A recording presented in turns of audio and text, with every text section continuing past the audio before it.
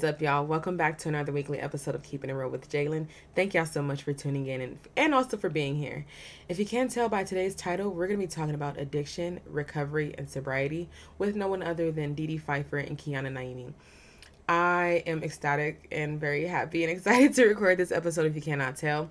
So without further ado, I'm going to go ahead and ask them to introduce themselves. We actually heard from Kiana in a couple of episodes in season 1 where we were talking about grief, loss, and making meaning. So without further ado, ladies, would you mind introducing yourself? Hi, I'm Dedee Pfeifer, and I'm an actor on ABC's Big Sky, and I'm a UCLA graduate of the master's program. I have a master's of social work, and I'm an alumni of CSUN, a bachelor in psych. And I have a good friend named Kiki, and here she is. Kiki's back. Hello, everyone. It's good to be back with all of you. As you remember, I also have my master's in social welfare from UCLA. I am also a CSUN alum. And I think what I really love about this is that we are all coming together. Yep. Our journeys through academia and how we all went to CSUN.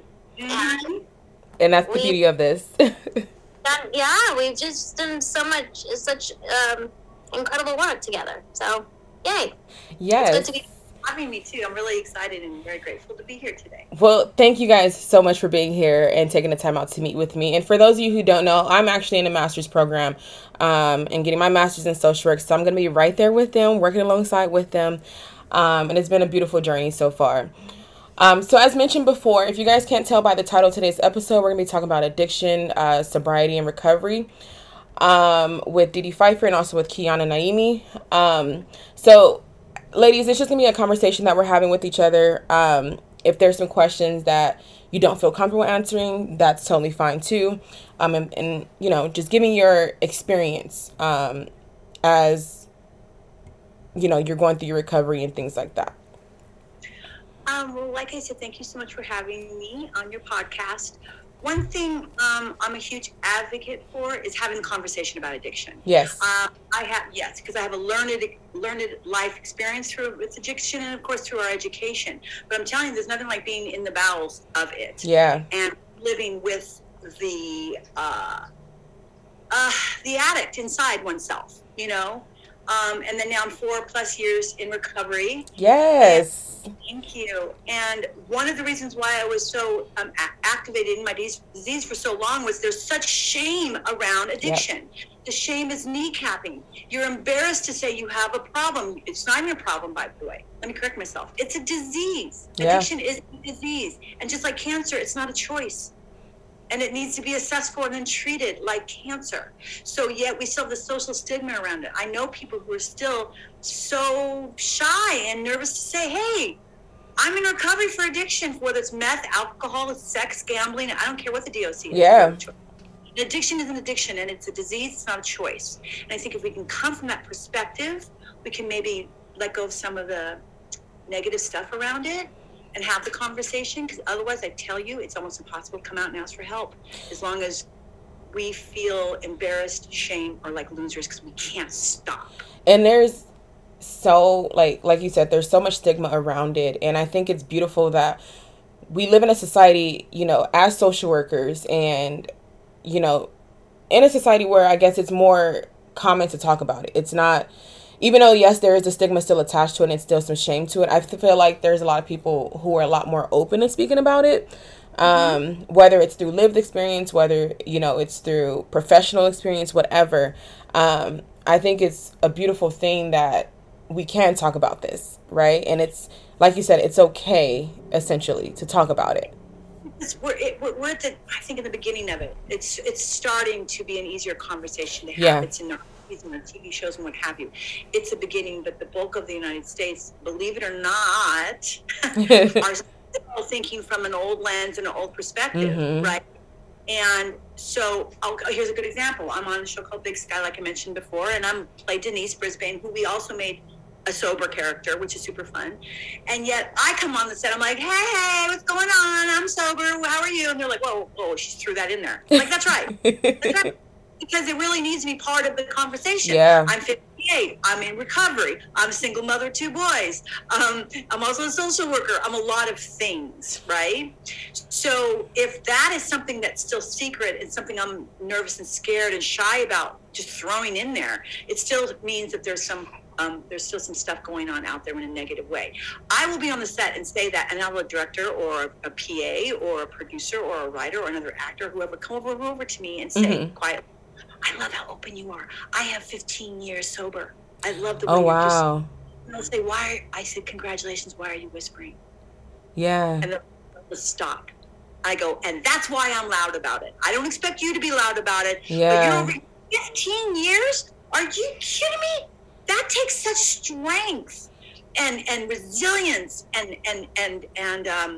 a strong will to want to live every day, to have 15 years or 1 day of sobriety under your belt. And to say it's weak is nuts. Yeah. Nothing in my life has taken more strength and integrity and courage than to say, hey, I need help. I need help with this. I can't do this by myself. So why do you, from your experience, why do you think that people might become addicted to, whether it's shopping, gambling, sex, alcohol, drugs? Well, one of the things I think Kiki and I talk about this all the time, about teasing out things. I have a huge problem with, how do I say this? Okay, we have often in our careers social worker careers, have these assessments, right? Yes, Check boxes, and then we can find the DSM-5, and the insurance pays for it, and then we give you a treatment plan. Right. Which is dandy most of the time. A lot of times that's not going to work, because what I discovered when I was in intensive inpatient rehab in my 50s going through menopause, yes, not sexy, but let me tell you, it saved my life, okay? And what I learned was when I went in there, the girl who ran the rehab said, take your hat off. I know I was right in the middle of UCLA. Take your hat off. Take that clinical hat off. Yep. You're a patient while you're here. Best thing she could have told me. Because what I realized is in this one clinic that I went to, she was also an addiction specialist, but also a trauma specialist. Ooh. They're different things. So if you think you're treating alcoholism only without a mental issue, quite possibly, or trauma, or Kiki, let's talk about grief. There's a lot of layers that can happen, right? Absolutely. Right? And if you're not assessing for each one individually, and you don't know how to treat each one individually, there's going to be a problem there. A relapse is waiting to happen, or the trauma is not being truly addressed in a like Kiki can tell you all the different modalities that really go in and deal with trauma, right? Yeah. Because alcoholism is a disease over here. Mental health is something else over here. Absolutely. And I'm a big believer of a multidisciplinary kind of wraparound way of dealing with it. Have someone who knows addiction help you over here. Have someone mental health help you over here. And by the way, get a physical before you go in, because often your blood work is off from having used, and that can look like a mental illness when it's actually your blood work. Years. Low iron gives you fatigue. Fatigue gives you depression, and so now they're treating depression when really it could be low iron. So it's safe to say that, like, when you go in to get treatment, it could be coupled with like so many different things. You could be dealing with homelessness. You could be dealing with mental health. You could be dealing with, God forbid, you just lost someone, or you could be dealing with, you just had a traumatic experience happen to you, whether whatever that may look like.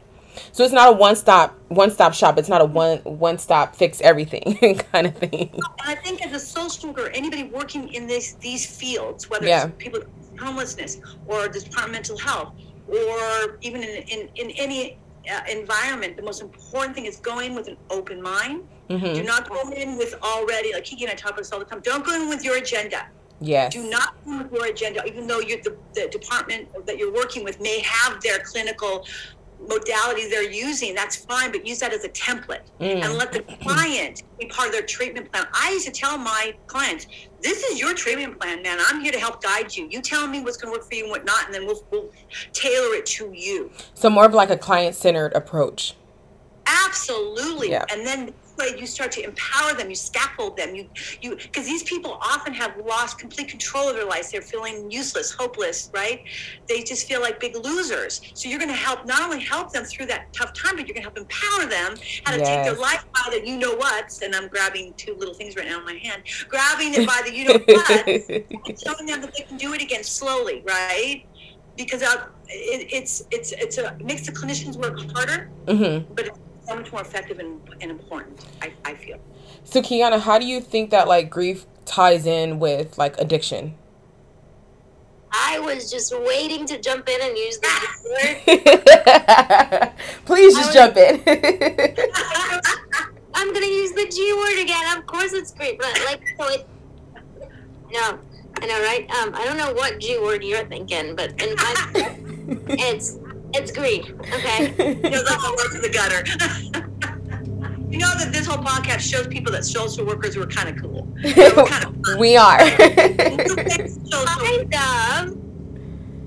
of. Okay, so you know, when we think of addiction or how it presents, really, it's a way to cope, right? Yeah. It's a short-term solution to a long-term problem. And what do I mean by that? I mean, short-term, in the moment, it can be tad bit effective, right? Because if you are heartbroken, if you are going through a transition, right? If you don't have the ability or the capacity to express whatever it is that you may need, and your drug of choice, like Dedee said, can take the edge off by 5%, right? So in that moment, yeah, it does get them through that period of time, right? Over time, though, it causes a bigger problem. Right. So is it like safe to say that even if you just try something once, like you can become addicted? Not necessarily. Not at all. There's no. And then there's addicts. Gotcha. So what you're saying is if a normie is going to use their drug of choice, it helps soften that the pain, self-medicate is what we call it.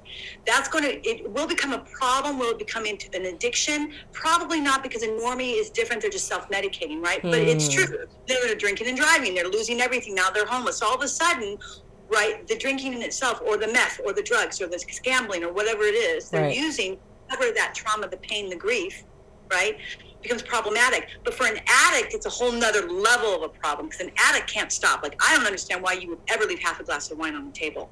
Like, that just makes sense to me. And you ask any addict, we don't get that behavior. A normie goes, what are you talking about? I was finished. What do you mean you were finished? I chugged that puppy. And another bottle when I went home, right? So there's an addict, and then there's somebody who's self-medicating. Both are problematic on two different levels, because also addicts also have a biology. It's a brain thing too, also, yeah. Whereas a normie is probably self-medicating with the trauma, the grief, the other elements that are being not assessed for and certainly not being treated, right? Right. Right, and exactly. Thank you so much for clarifying, Dedee, that, because I keep wanting to say it's important that people think that people have choices. Why doesn't she just stop drinking? Trust me. If I could, I would, and I tried all the damn time. But that's what makes an addict different. I had to go to intensive rehab, leave my children, my animals, my family gone. I mean, Kiki, no one saw me for a month or heard from me. I mean, intensive inpatient. You know, for those of us who are addicts, we have to really shake it up. Whereas somebody like you were saying, Kiki, say who's dealing with grief, undiagnosed or treated grief, depression, bipolar, whatever it might be, and is using alcohol or meth or sex or whatever to self-medicate, that's a different treatment plan. That's a different assessment and treatment plan than someone who's an addict. Gotcha. Right? Now, would you say for yourself, Dedee, was going into inpatient the best option for you? Had you tried like outpatient before committing to doing inpatient? I'd never asked for help. I'd never asked for help because I was a high-functioning alcoholic, and I was riddled with shame and embarrassment because I was not only a Pfeifer, but I was an actress. But now I'm at UCLA doing my one of 2 years of a 10-year academic journey to become a social worker, and I felt like the biggest loser of all times because I couldn't stop. And if you ask anybody who is an addict, we always try to stop. Yeah.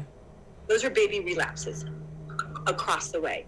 And what happens is you hit this, what they call the bottom, right? Mm-hmm. Ask me, what was your bottom, Dedee, right? I'm like, which one? I a lot of bottoms. And because my addict was so clever, and most are, and I was high functioning because my dad was an alcoholic. He taught me how to do it well, right? I learned from the best, my dad. I learned how to be high functioning and try to hide it, although people around you, they know you're not hiding it from anybody, right? Right. And especially children. My children saw me slowly dying in my family, but no one could get near me because I wasn't ready. And here's the most important thing, Kiki and I talked about this. Nobody's ready for treatment until they are ready. Not when you decide they're ready, or the Department of Mental Health or a court decides you're ready. Not until you, the addict, decides you are ready will you receive the best treatment in the world, or the worst treatment. It's irrelevant. I was ready. I just didn't know how to ask for help. So my family went in to do an intervention. They said, we'd like to do an intervention. And I said, you don't have to. Just tell me where to go and I'll go. Yeah. And my family went, what? They did not expect that, because they were going to expect me to tell them to F off, stay in your own lane. You don't know what it feels like to be me. You don't know my story. Right. You're not, you're not a middle child of Pfeifer. Just the whole thing. You start throwing all your dirty laundry at them, and then they go, okay, leave her alone. But of course you drink. Yeah. And that's what we do. We will push you away and put you in your place in a minute, right? I didn't do that time. I said quietly to my sister, I had been looking at 1-800 anonymous addiction hotlines. Mm-hmm. And I wrote it down next to my bed. I just didn't have the courage to call. So I was ready. I was scared. I didn't know how it worked. I was scared of the unknown. I was scared of feeling like a loser in public. I mean, just all of that stuff. And when they came to me and said, we want to do this, I said, you take care of my kids, man, and I'll go, because I was ready. So when I went in open-hearted, open soul, open mind, because I really wanted help. I needed help. I was ready, right? Yeah. So people, that's what we're going through before we're ready. And so for me, Mother Earth took care of me right at the time that I wanted help. I didn't know how to ask. My family came in and did an intervention, or tried to, but I blocked that puppy. I took the car up with the suitcase, and you're all going to write letters to me, write that show. And of course, they're like, no. I said, you have to do that. I'll go. But all joking aside, I mean, it's so leveled. It's so leveled, And I'm glad that you had like the family support to do that, because it's kind of like what you said. Like, yes, you can be court ordered. Yes, you can be I don't know, like threatened, like you get your kids take, things like that. But it's up to you to decide when you want to get the help. And I think that's so important to say, because as a social worker, I know sometimes, even for myself, I want the best for my clients. I want the best. I want them to be the best version of themselves, and I want them to, access the resources that they're entitled to have. But you beautifully said it. You can't force someone to do something until they're ready. And it's so funny you brought this up, because I was going to do a shout out on my Instagram about this. When you see somebody that you know and you love, who's clearly actively in their disease, which means they're using, right? And you want to help them, like you, or a social worker, or a family member who want to help. The best thing you can really do is go to that person and say, I can see that you're off. I can see that you're off.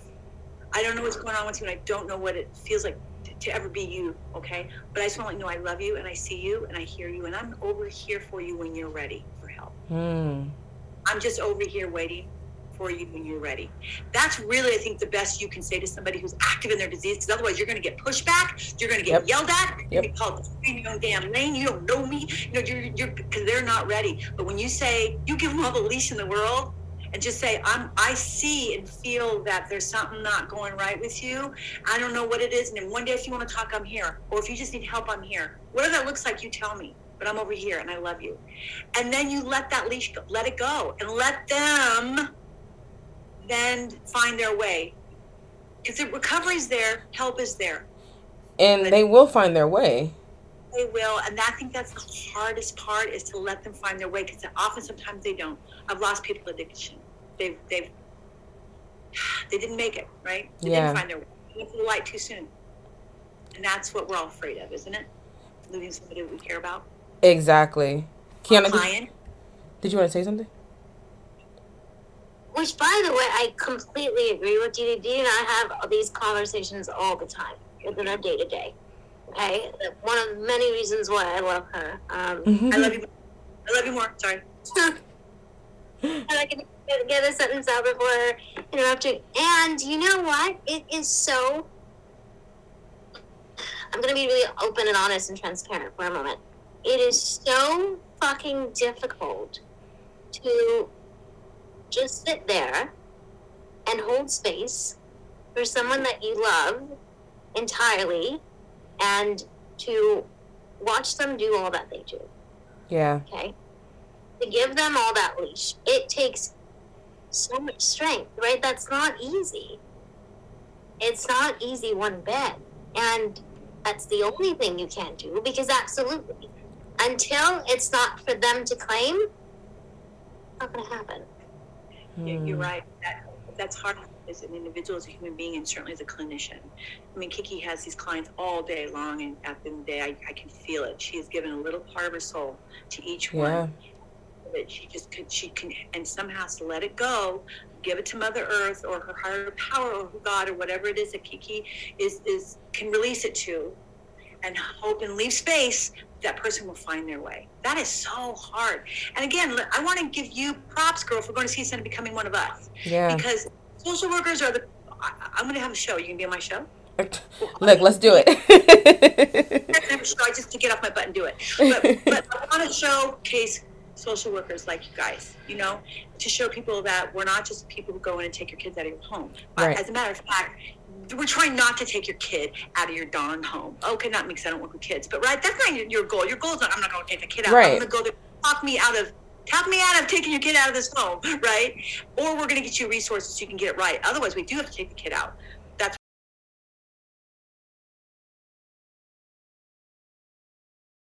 but Kiki and I don't work with kids, for that very reason, because I'd yank them all out. I would get arrested. That's why I work with mental health addiction and people who can hold their own. I'm too crazy. But seriously, just what you guys do. God knows you're not doing it for the money, right? A lot of people think we do, though. I mean, you're not going to for the money. That you're not going to get rich. This is why I would say you only hear about the bad social workers. Right. You hear about the ones that are overworked or they're working with a broken system or what have you. But my God, girls, you two out there make me proud to say I'm a social worker. I'm not joking. I just want to throw that out there. Yeah, thank you. It's definitely appreciated because, I mean, just not even child welfare social workers, just social workers in general. We don't get the credit that we deserve. Oh, we're in the hospitals, right? Yeah. When you're there and the doctor comes in and says, hey, man, sorry about this, you got cancer, and leaves because he has no bedside skills, the social worker comes in and says, she or he or they is there for the family. Yep. Right? Or they're to advocate for the person without, because you know that once you're in a hospital and you're homeless, you're experiencing homelessness, they can't let you go unless there's a place for them to go. Yeah, and a plan, yep. Make sure that happens, right? Oh, by the way, where else are we, Kiki? We have a professor who worked with Clinton. Macro policy, right? What did he do? Doris. He served on the cabinet of two administrations, the Obama administration and the Clinton administration, I want to say. And so, yeah, wasn't it for disabilities and the older population? And wasn't he all up in there with policy when it comes to advocating for those populations? God, wow. Professor Bill, please forgive me. I want to say it was with. I should Google it right I want to say it was with Department of Aging. Yeah, no, he was seriously involved with policy and creating. Yeah, I mean at the top, and then you have all these amazing social workers working with communities, right, in hospitals, individual clinics. Oh my God, you know that we're not going to. They're going to throw us out of UCLA. You know that, Kiki, right? Oh wait, thank God we are. Just completely threw one of the biggest. God damn it, Dedee! What did you do? You did it. You made me forget. I remembered his credits, and then I saw your beautiful eyes, and then I just forgot. Okay, Oh, next time, just don't look at me, okay? But yeah, I mean, we could sit here all day and go over what social workers do and how we infiltrate in all areas of society, and people don't even really know. They just go social worker. Oh, kids, and that's it. Yep. I mean, we had people at internships with the LGBTQ community, of course, the older population. We had a guy interning in an all-female remember downtown, the female housing place? Oh, Downtown Women's Center? Oh, I used to work there. One of our guy interns. Yeah, and these women were battered by men and had a lot of Yeah, issues. I used to work there. Yeah, and he interned there. When we first got there, they were looking at him like, what are you doing here? And Yep. he said, I don't know what I'm doing here. It turned out to be one of the most life-changing internships for him and those women. Yeah. That's how we do it, right? Yep. Yeah. And it's like you said, like a lot of people don't know that there's so many different branches of social work to go into, like military social work. Yeah. Court-appointed social workers to help pick juries. Yep. I remember I looked at that for a minute. Yeah, there's just tons of stuff. Yeah. Yeah, there's a lot of branches that we can go into and do, which is the beauty of social work. No, and also you remember that one title, which of course I forgot. Kiki, maybe you can help me. Where you go in and a corporation hires you, and you go in and do an assessment and a battery of questions to the employees, and you come back with a report on the emotional temperature of the employees, the productivity, just this whole thing. And you come in. Whoa, I'm in New Mexico. You hear that? It's big. That's okay. Whoa, dude, drive that hog. So it's basically they go in and they help a corporation run the business better by the social worker going in and doing the groundwork and compiling all the information on what do they like about their job, what do they hate about their job, what can be better. And they compile all this stuff and go back to the boss and say, okay, here's an idea, here's some ways to fix a lot of this stuff. So you have a harmonious group of people working together, you can get the best product that way. That's a social worker, my friend, who goes in and does that. Well, so it's like an assessment of the company. There you go, yeah. That's awesome. And then if you at least have our degree, right, Kiki, where it's biopsychosocial, you go in and you can also see the climate of the culture, the climate of, you have a lot of people in here who are religious, or you have a lot of people in here who, just information, which can help create a more conducive and harmonious working environment, right? Because most big CEOs and the people who own it don't know anything about their employees. And the employees are down there bad-mouthing them, and they're all angry. And then you have people robbing from them. You just have all this stuff. But if you create a really healthy, happy work environment, and a social worker can go in and help with that, you're just going to get, it's just going to be better. Because on our show, I wanted that. I wanted everybody on my show to have someone to talk to. Really important that everyone's mental health is taken care of on the show that I have yet to create. And Kiki and I need to get off our butts and make it happen. Absolutely. And that's honestly how addiction can start too, is like being unhappy in your job. Yes. Being so unhappy in your job that you're using other means and factors to, like Kiana said, cope. It's a coping mechanism, a short-term coping mechanism. So. Well, yeah, I wouldn't may say that's addiction, but it's certainly self-medicating if you're a normie. Yes. But if you're an alcoholic or an addict, that just gives your addict as an excuse. Yeah. Well, I hate my you work where I work, you drink a bottle of tequila every night too. Adding fuel to the fire. Yeah, that's just the addict is having its heyday. But if it's somebody who really is miserable in their job and doesn't have the coping skills on how to fix that or move past that or deal with it, you could absolutely self-medicate. And it becomes a problem drinker, I would say. Now, a lot of people disagree with me on that. There was the philosophy, once you abuse alcohol at all, then you're an addict.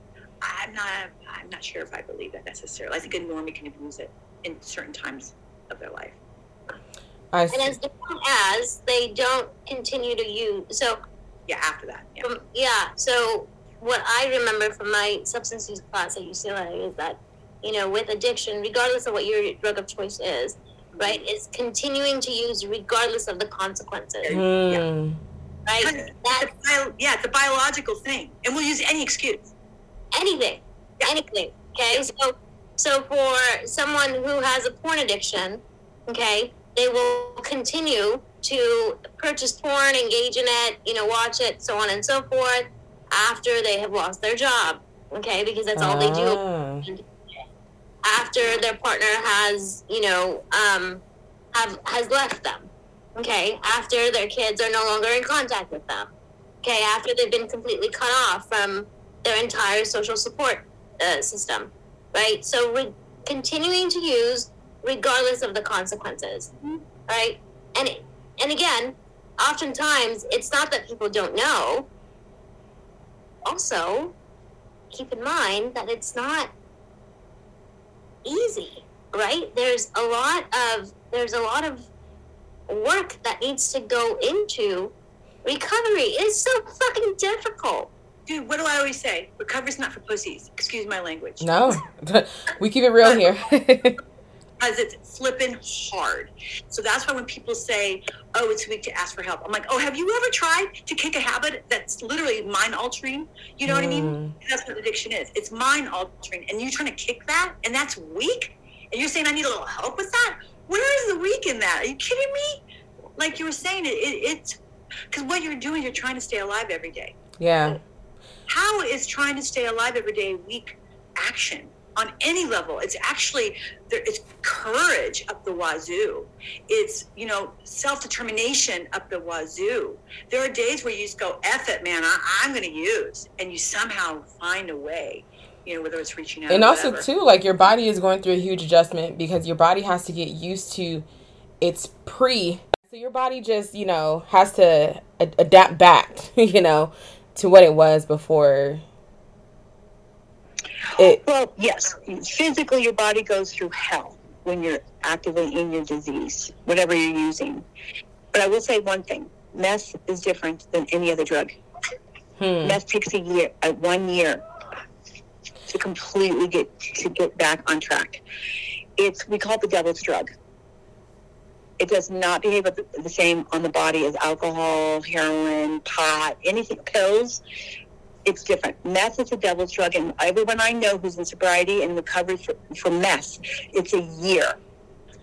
And the withdrawals are so intense and so bad, and what they have to do to get through it is really difficult. No masturbating, no looking at anything sexual, because it triggers parts of the brain that then make them want to use. Yeah, it's like you don't have to do that when you're trying to not use alcohol or pot or shopping or gambling. Meth is different.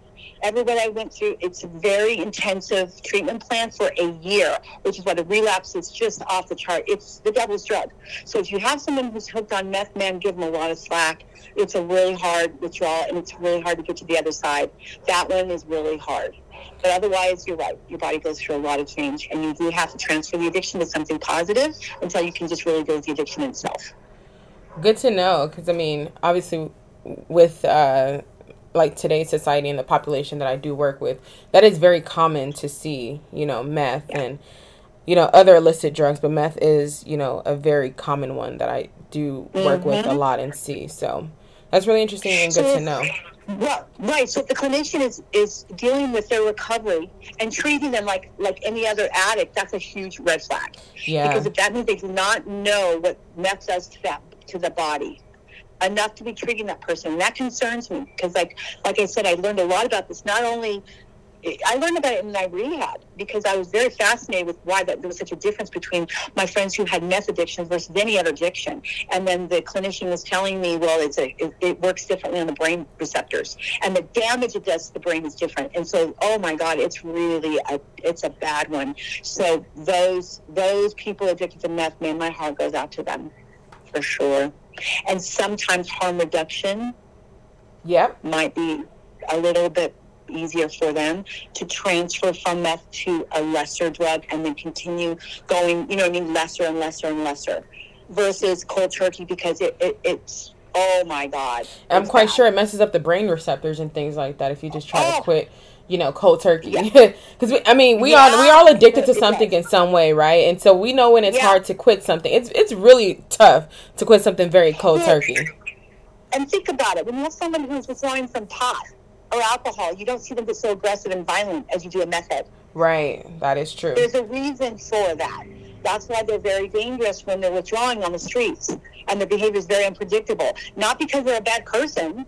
It's just that drug is working on their brain receptors differently than, say, an alcoholic or any other kind of drug that affects the brain. So that's why they have to be handled differently. And unless people know that, it's misunderstood as just a violent, crazy person who's an animal. It's like, that's not what's going on. Their body's completely being traumatized and taken over by the devil's drug. And when withdrawing, the devil doesn't like to leave very easily, does he? Right. Yeah.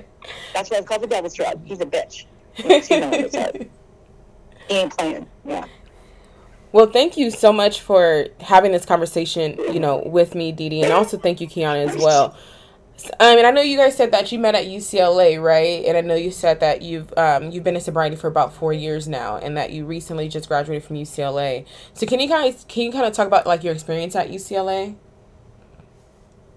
Kiki, tell them how we met and how we reunited. It's the best story ever. It's one of my favorite stories of all time. Honestly, I love telling it and retelling it. So we started MSW school at UCLA in 2017, and which feels like a million years ago at this point. I know, and it really wasn't. I know, but you know what? My gray hairs speak for themselves. So that's another story. So we started in 2017, and we, UCLA, similar to a lot of the other MSW programs, has a generalist approach, right? So the first year you are with your cohort majority of the time, and so you spend a lot of time, in the same classes, right? It's the second year that you choose your area of concentration, is what they call it, what you want to specialize in. And so we were in our first quarter, and we were taking this policy class. Oh, bless that policy class. And so Dedee and I was pacing back and forth in my chair. Dedee was going up and down the hallway, and we're like, okay, what the fuck are we going to do with this policy class? How are we going to get through this assignment? It was one of those. And we became really good friends, right? We would see each other in the hallways and hang out and talk, and I had no idea that, she, was drinking. And as much as she didn't know all the grief that I had, been stuffing down, right? And so, we got through that quarter somehow, some way. We both got A's in that class, by the way. I can't tell you how I did that, not even to this day. And so during the next quarter, so now we're in winter quarter, and the grief for me has finally caught up to me. All that stuffing down and pushing to the side and, get out of my fucking way, that's not going to work anymore. And I decided and I ended up taking a medical leave to finally address what was going on, right? Anyway. And so I went on my medical leave, and, Dedee continued with the quarter. And the following quarter, spring quarter, is when Dedee ended up taking her leave and checked into rehab. And, of course, I didn't know any of this, right? So we both ended up leaving, dream school, dream program, yada, yada, yada. And when I came back the following fall, I had one of our colleagues approach me and say, Kiana, did you know that, Dedee went on a leave too? And I said, what? What are you talking about?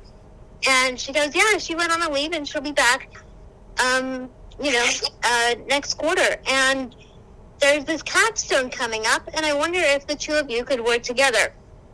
Oh, wow. And so, yeah, our MSW capstone is like the second year of MSW school, and this is where you dedicate an entire year of research and so on and so forth. And so Dedee and I were the only two people from the original cohort, right? Because by this time when I came back and then she came back as well, everyone else was graduating already. And so we were the only two from the original cohort, and we decided to link up. And she was so sweet enough to jump on my project, our project idea, and study childhood grief. And one thing that she told me over and over again, which I will never forget to this day, is that we are not going to cry. We are going to laugh and cry and do everything in between, within this project. And oh, good heavens, we did just that. And, that project brought us so close together. So almost a nervous breakdown. Yeah. Oh yeah. And so now in my group of, support, I guess, Dedee is one of the only people that I have contact with almost on an everyday basis. Like if I were to... I don't call her back, then she like calls 911 and she freaks out. Basically, pretty much. Pretty much. I'm so busy. Well, I'm sorry, Miss Hollywood. I forget. Okay. Yeah, I go from and that's actually funny too. No one knew I was an actor. Remember, nobody knew I was an actor in any of my school. I had one professor go, "You look familiar," and I'm like, "Oh, okay." Yeah. Well, that is such a beautiful story. She gets so excited. Yeah. So when I went back to the show, no one was more excited for me than Kiki. She's like, "Oh my God, Dedee, you're on TV!" I literally kid you not. I remember we were, what were we doing? We were coding data. Coding data for our research project. So sexy, so fun. Oh God, says nobody. And, in between people passing, I would just go, "Oh my God." And it was like, I was the only one that knew that you no one could else hop knew. on a plane and, start shooting. And it was like, I couldn't even say anything else, but all I would go is, "Oh my God." It was like your own little language. Yeah, it was. And it was like spontaneous out of nowhere. We'd be coding and she'd go, "Oh my God," like out of the door. I'm like, "I know, honey. I know. It's really cool. But listen, we have all this really boring data that doesn't make sense." I know. She goes, "Well, this is a bunch of crap." I go, "I know it's a bunch of crap. What are we going to do?" "Oh my God." Yes, honey. That totally sounds like Kiana too. Yeah. No, she had me laughing and smiling through all of that. It was really nice. I know. I love Kiana so much. We love ourselves some Kiana. Yes. I love you guys too. I do. Well, thank you guys once again so much again for this, for this much needed conversation and for, being a part of breaking that stigma and that barrier about talking about addiction. And kudos to you, Dedee, for being sober and in recovery for 4 years. I know it's definitely not easy. And I know, a part of, your journey has also been talking about it. So thank you for this. And, Oh, thank you. Thank you for giving me this opportunity too. Of course. And I wish you much success. Thank you. Like I told you, Jay, when we do these, if one person listens to this and gets something out of it, bam. That's all that matters. Yeah. All that matters. That's all that matters. What were you going to say, Kiana? Jay, may I jump in for a quick second? Of course. Throw Dedee even more into the spotlight because... sorry. That's just... Dedee, if you... What? I know. Oh, my God.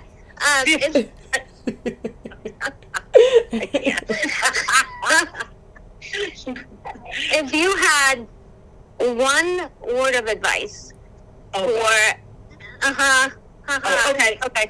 anyone that wants to start their journey to sobriety, what would that be? What would you tell them? First of all, thank you for that, because I get really excited when I have the opportunity to kind of pull it into one line, because it's such a big, layered topic. I want you to think of this almost in a visual sense. When you're active in your disease, you are the identified problem. The day you decide to make a change and start your recovery, that day you start your journey on becoming the identified possibility. And there's nothing more exciting than every day choosing to be the identified possibility, because I promise you, people may not say it. When they're watching you every day, trying really hard to, basically live, you're showing them the possibilities are endless, even in their lives, because it's not easy. So think about it. You get to go from the identified problem to the identified possibility. And what an exciting journey that is. What a beautiful journey it'll be. Yeah. What a beautiful way to wrap things up. Beautiful way to wrap things up. And that is actually going to wrap up this week's episode of Keep It Real with Jalen. Thank y'all so much for tuning in. We'll see you next week for another episode. Bye.